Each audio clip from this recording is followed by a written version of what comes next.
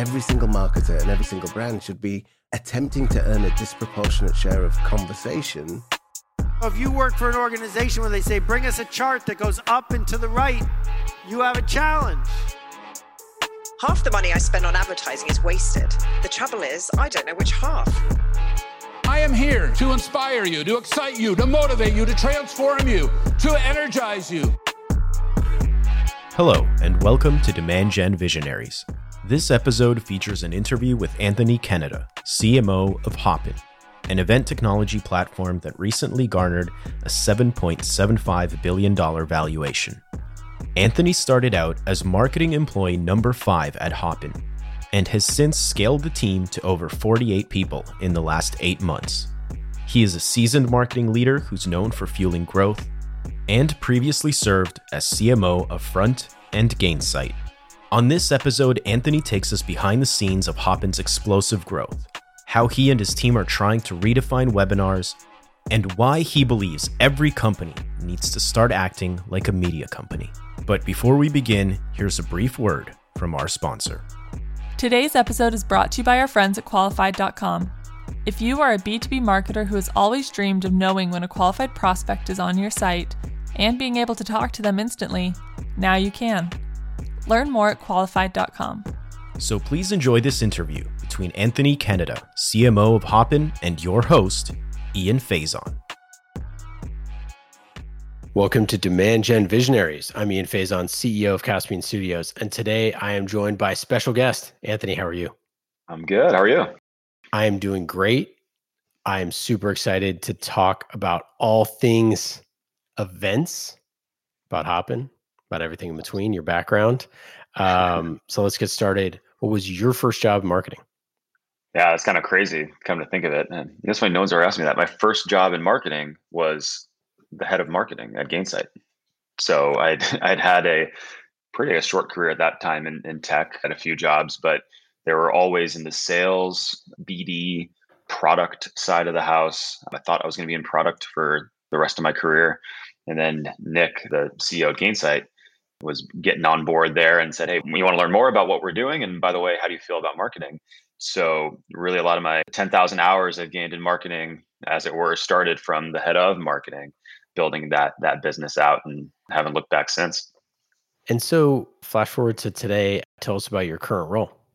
Yeah, so I'm the CMO at a company called Hopin. We are really trying to redefine the future of shared experiences, everything from virtual events to how we think about gathering back in person. How do we extend the reach of those in-person engagements through hybrid strategies to try to make those events more inclusive and drive a much wider audience into our event programs.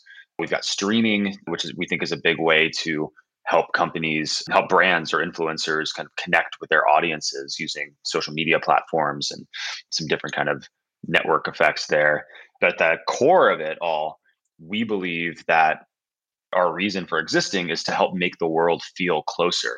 And especially as we think about the last 2 years and how there has been geographic barriers for our ability to actually connect and get closer. And for a lot of folks, that's not due to a pandemic. Geography is a limiter for opportunity globally, as is different financial reasons or physical health ailments, whatever the case is. And so all of the products, all of the things that we're bringing to market are based on this premise of helping brands, helping communities, helping just people feel closer to the ideas and the communities and the inspiration that they care about. Let's get to our first segment, the trust tree. With the knowledge you've been given, you are now on the inside of what I like to call the circle of trust.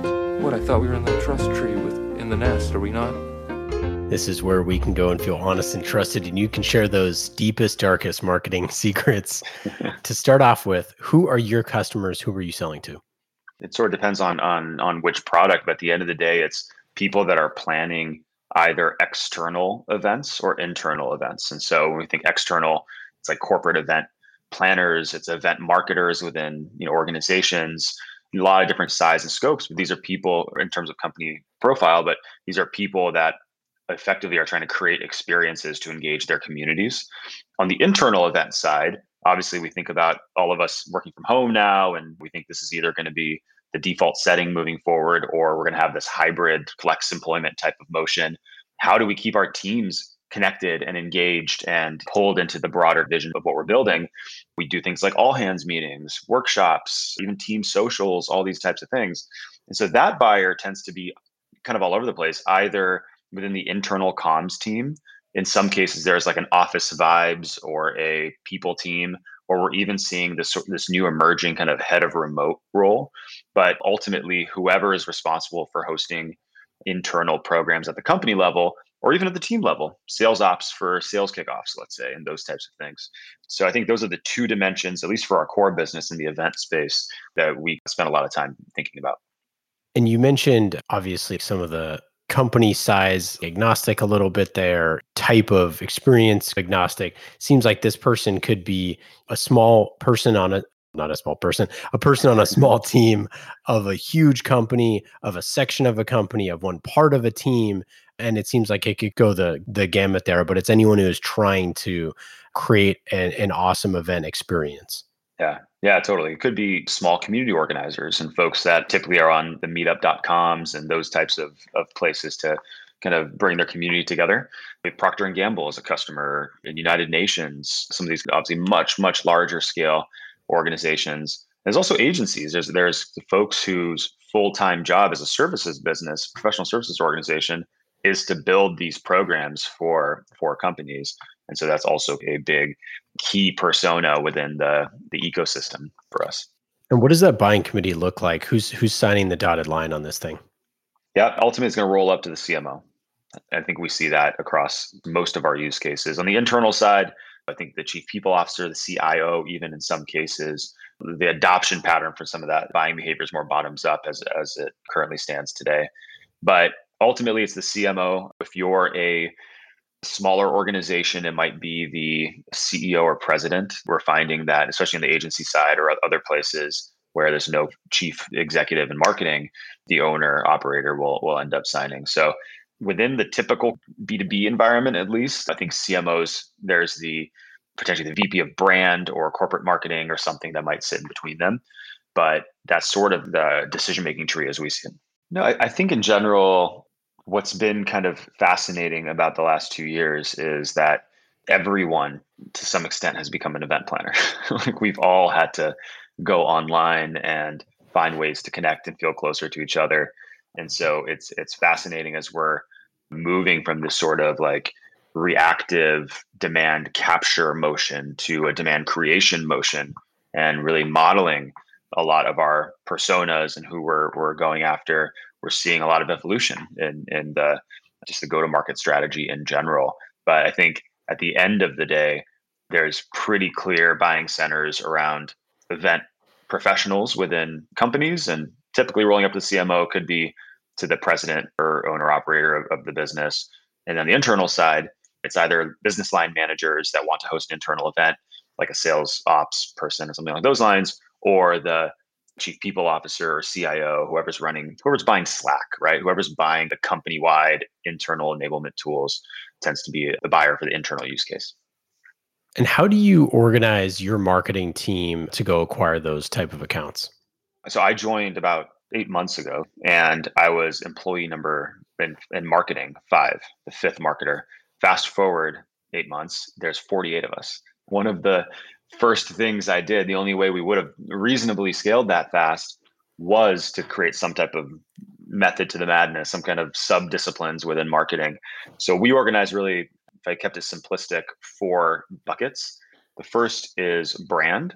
And so brand team is everything from the brand strategy work that defines who we are, what we stand for, to brand partnerships, to some of our awareness-oriented campaigns and those types of things, to PR and comms, and that whole effort that's been a big part of our business, which already in 2 years has been pretty acquisitive. We've raised a ton of money, so I think PR has been a big lever for the company. The next group is corporate marketing. So I organize that in really 3 main areas. 1 is our own events and experiential marketing. 2 is our customer marketing. And 3 is our partner marketing, which is all under one leader there.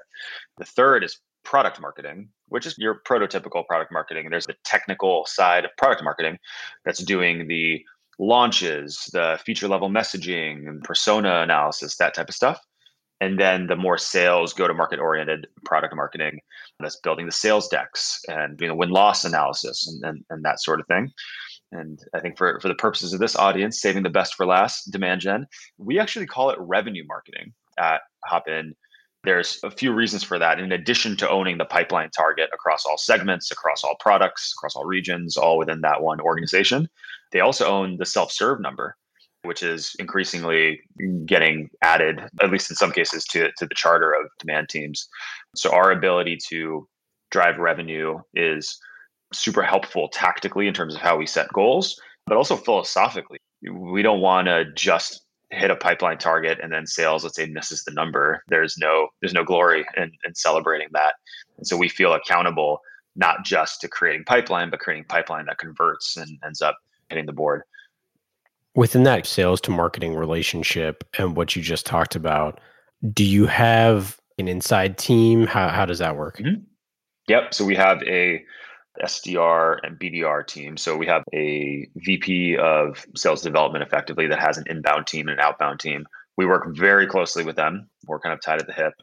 I think together we make this kind of like one pipeline team. So we're organized globally. I mean, there's quite a bit of a footprint in the US and EMEA, and then we have a small but growing team in Asia Pacific, and all sort of focused, specialized across some of our different products. But yeah, I think that they're historically at Gainsight at front, those were a core part of the marketing team. I think at Hopin, given a lot of what we're building, going from 0 to 1 on everything in marketing, including sales and everything else, we've kind of specialized that focus as well. But we view them as honestly a extension of our team. And then people can go to the site. They can, by the way, go to hopin.com for our listeners, if you want to go check it out right now.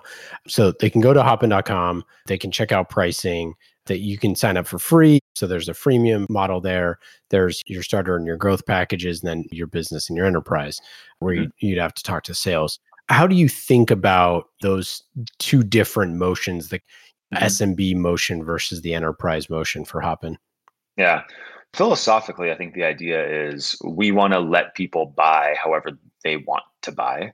And you'll see a lot more from us here as we develop this. It's sort of a buyer experience priority as a demand team, where we don't want to just be aggressively driving demo requests, right? We want to create more on-ramps for people into the product. I think what we found as we looked at the data set pretty early on is there are a lot of folks that are using Hopin for events under 100 attendees. They'll do it once or twice a year. And in general, we made a decision we should just give them the software for free. And so that's sort of what paved the way for the free product, to say that, hey, this is more of the transactional type of business or transactional type of engagement with us. Let's go ahead and deliver that value for free. The second portion you mentioned, starter and growth, being our self-serve motion. A lot of folks don't want to talk to sales. They don't want to talk to SDRs. They want to get into the product, and they've got an event coming up and they want to get started. So we want to obviously allow for that and give folks that as an option. We believe that there's a higher, an elevated experience we can create if there is a human involved. And so selfishly, we definitely think quite intentionally about the sales-led motion. So the two kind of skews on the far right of the page.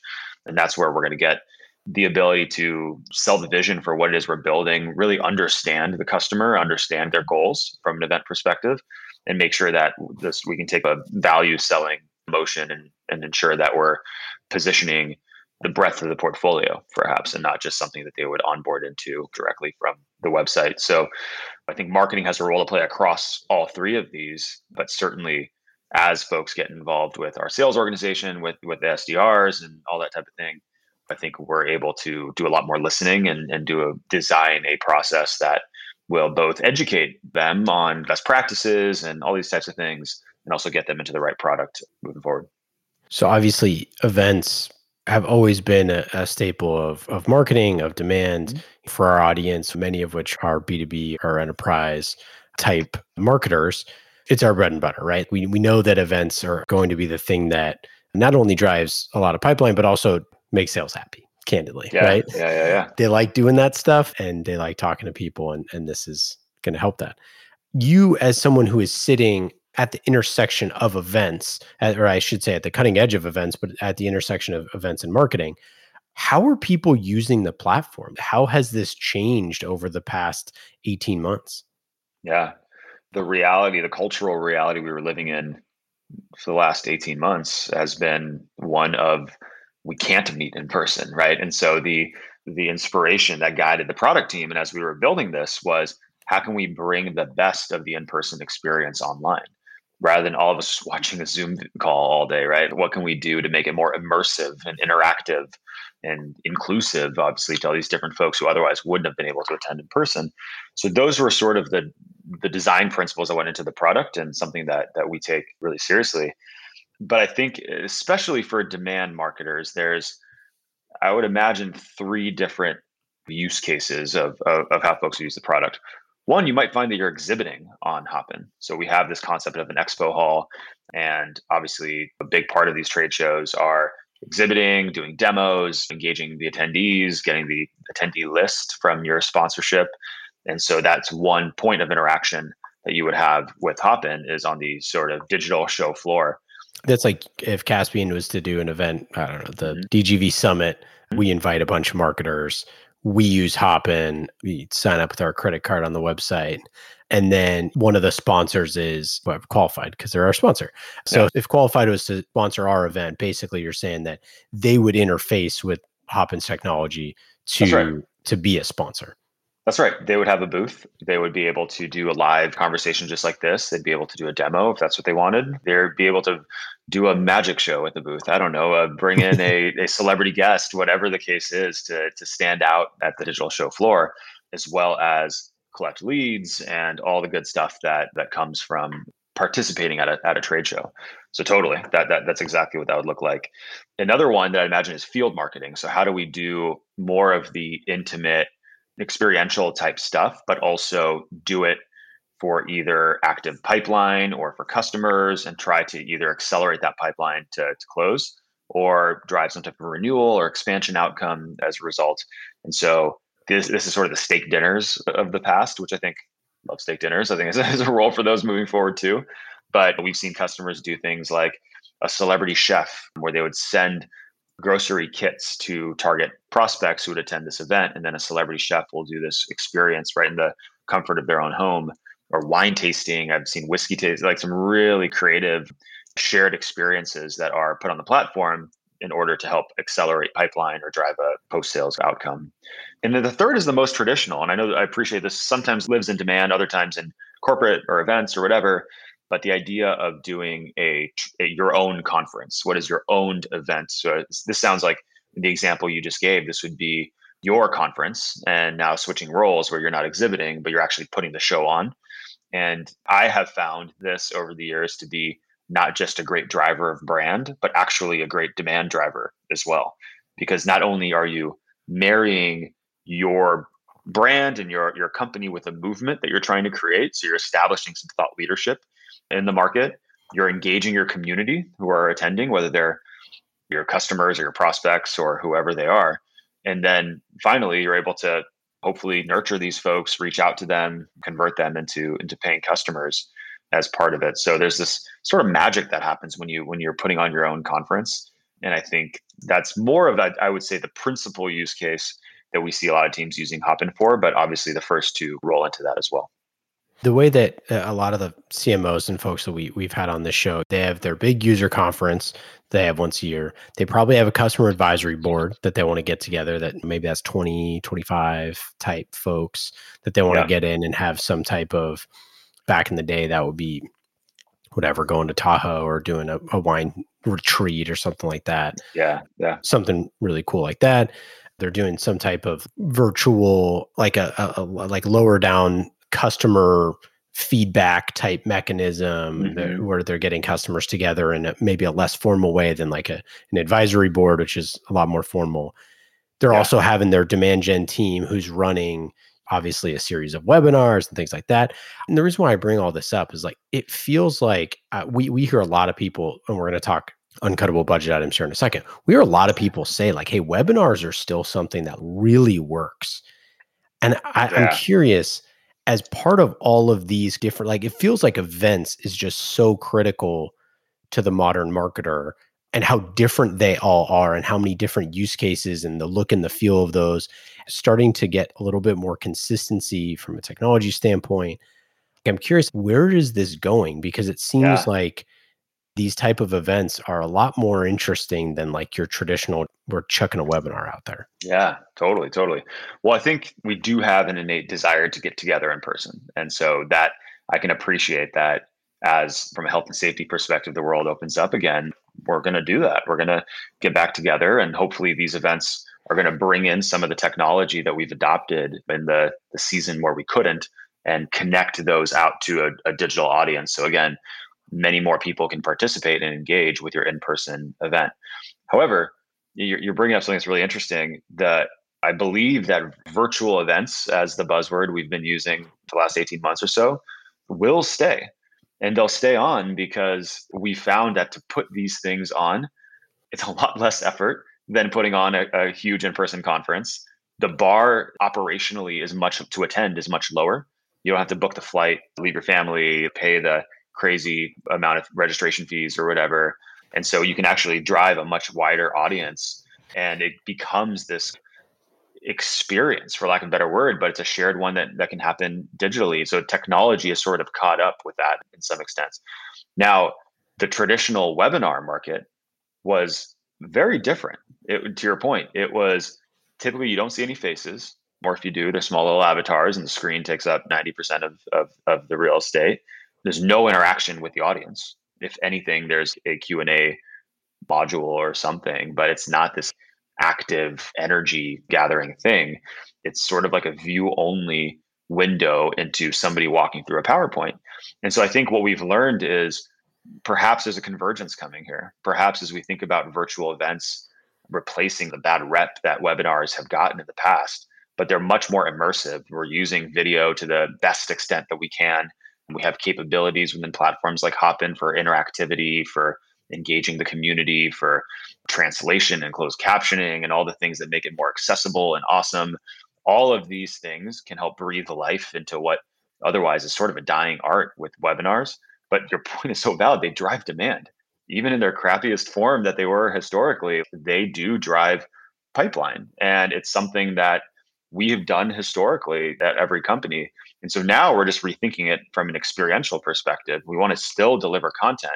We want to tap the community to help us deliver that content. We want to build the environment to make it immersive and interactive.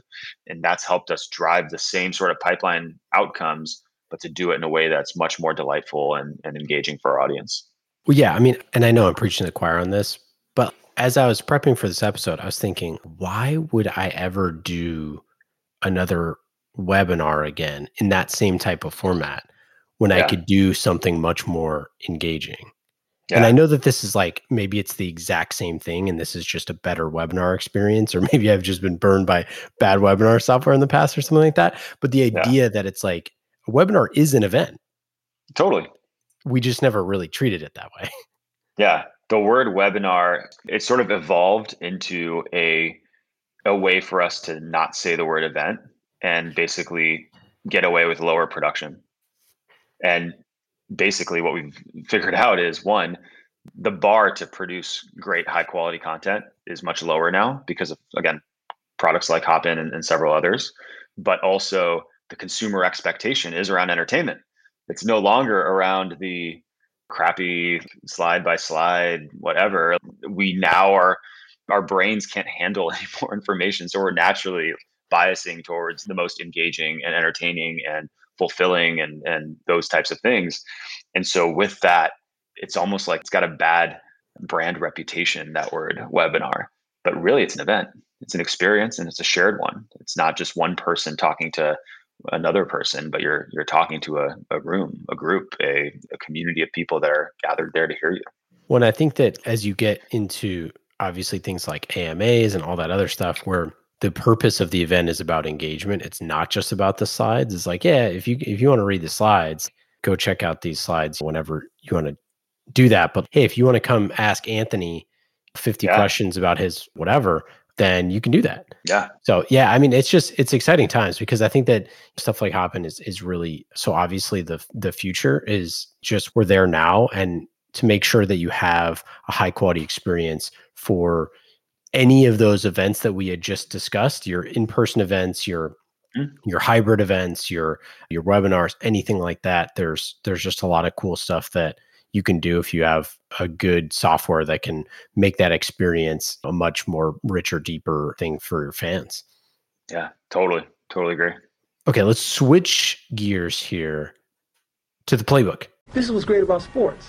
This is what the greatest thing about sports is. You play to win the game. Hello? You play to win the game. Right. This is where you open up that playbook and talk about the tactics that help you win. What are your 3 channels or tactics that are your uncuttable budget items?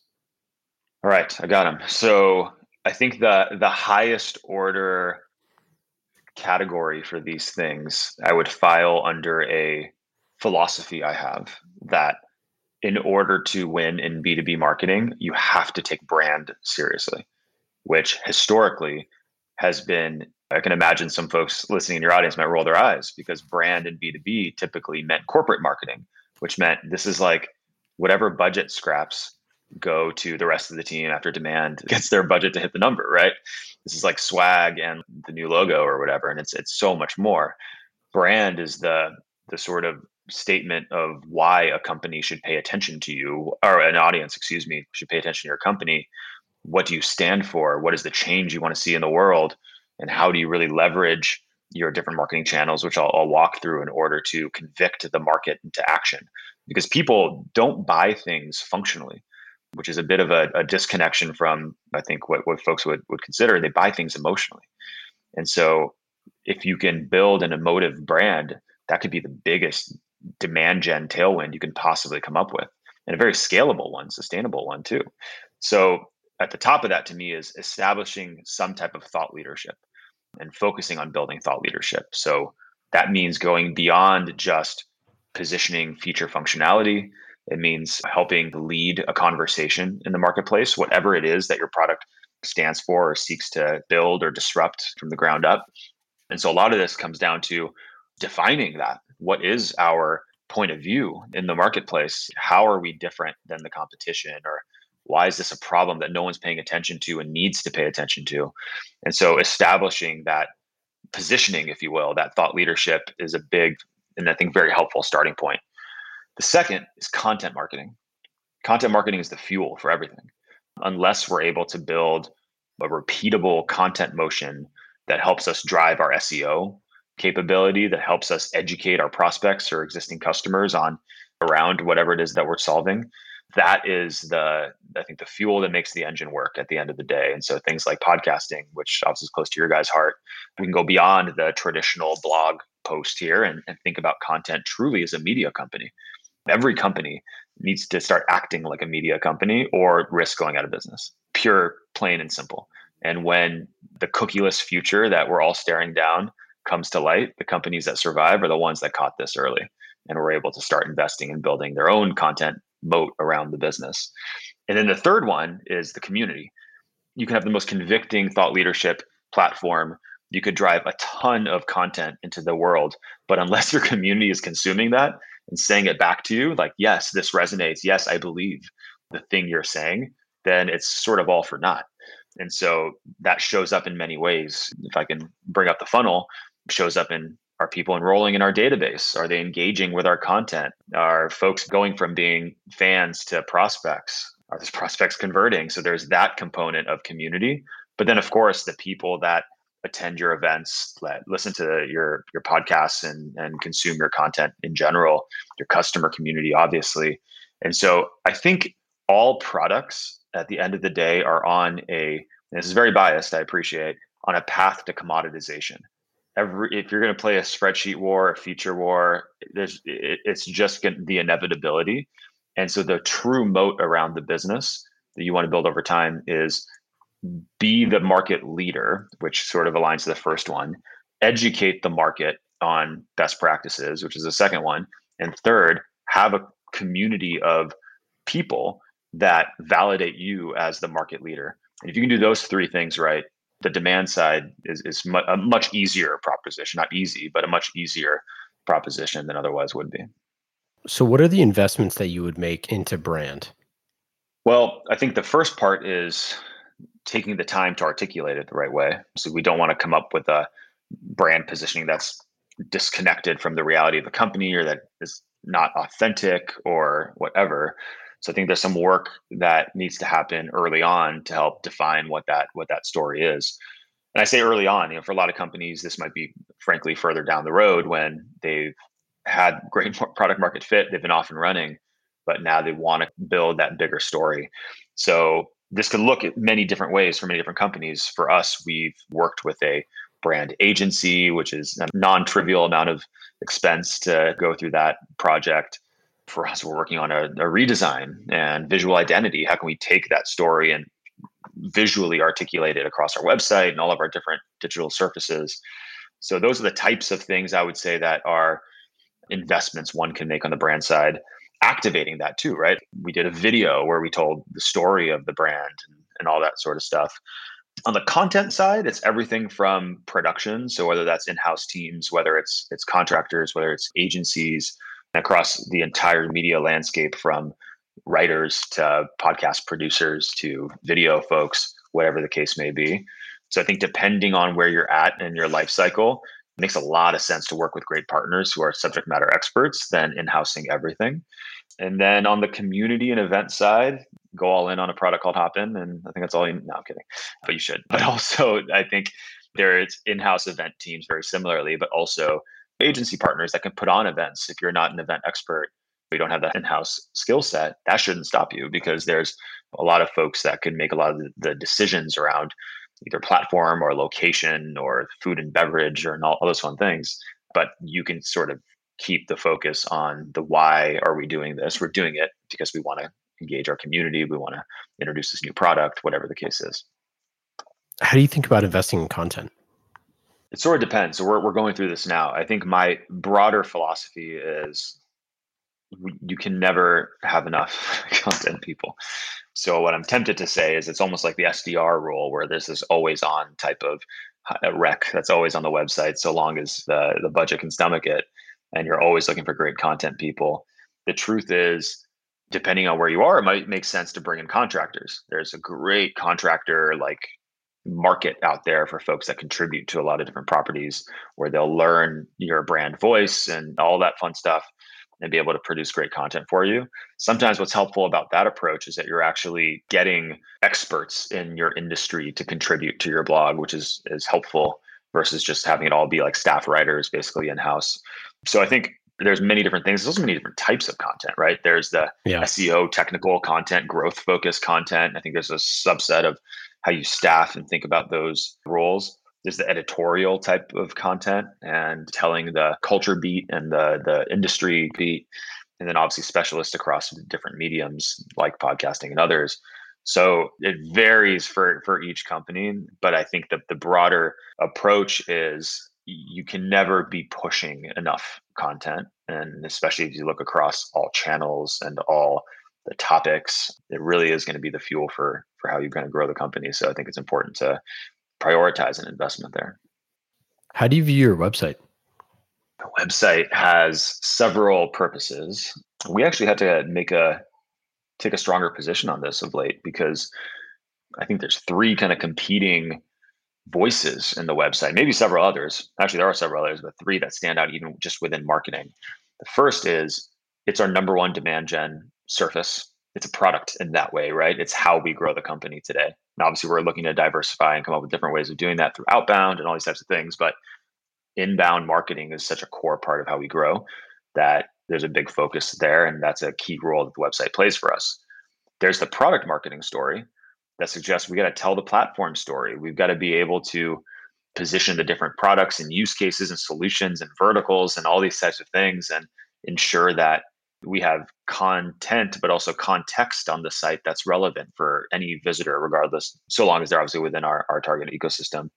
And the third is brand. We've spent a lot of time in my time here so far building the Hopin brand. How do we show up? What's the visual look and feel of the site? What's the language in the H1, all that type of stuff. So we had to make a decision. All right, so where does it live? Does it live in demand? Does it live in brand? Does it live in product marketing? And we decided that it has to live in demand, at least for us in our world.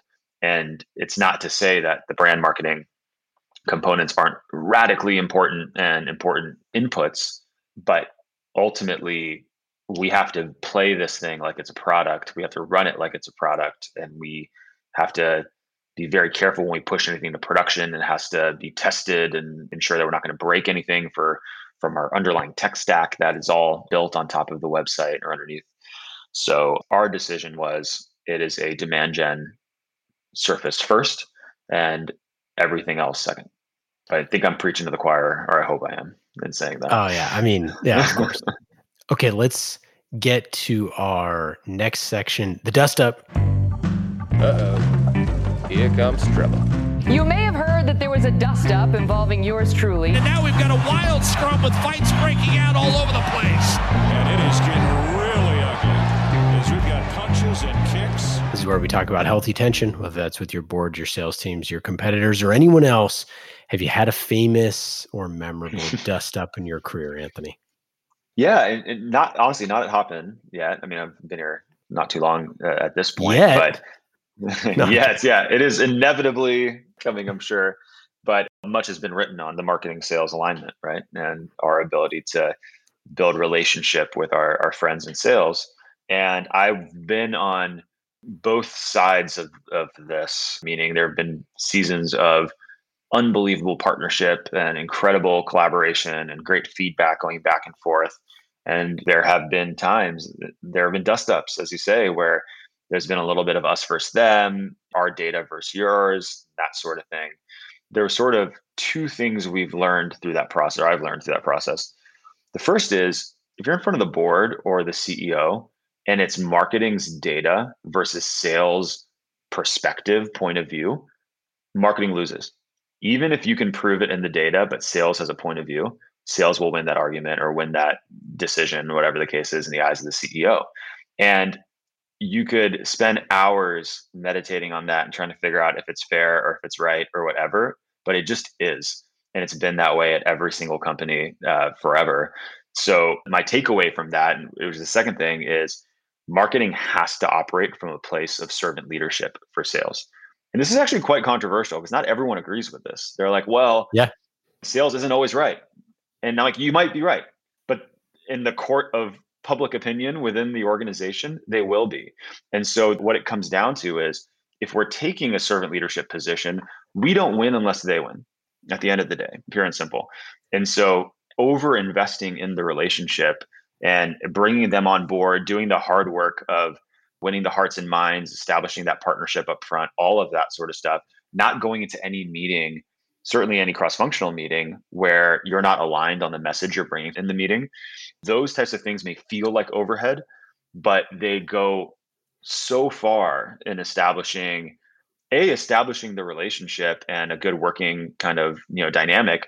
But beyond that, showing the rest of the company that marketing and sales are on the same page, so massively important, and pays dividends far beyond the small piece of humble pie we might have to eat, in realizing that that's just sort of the law of nature in startups.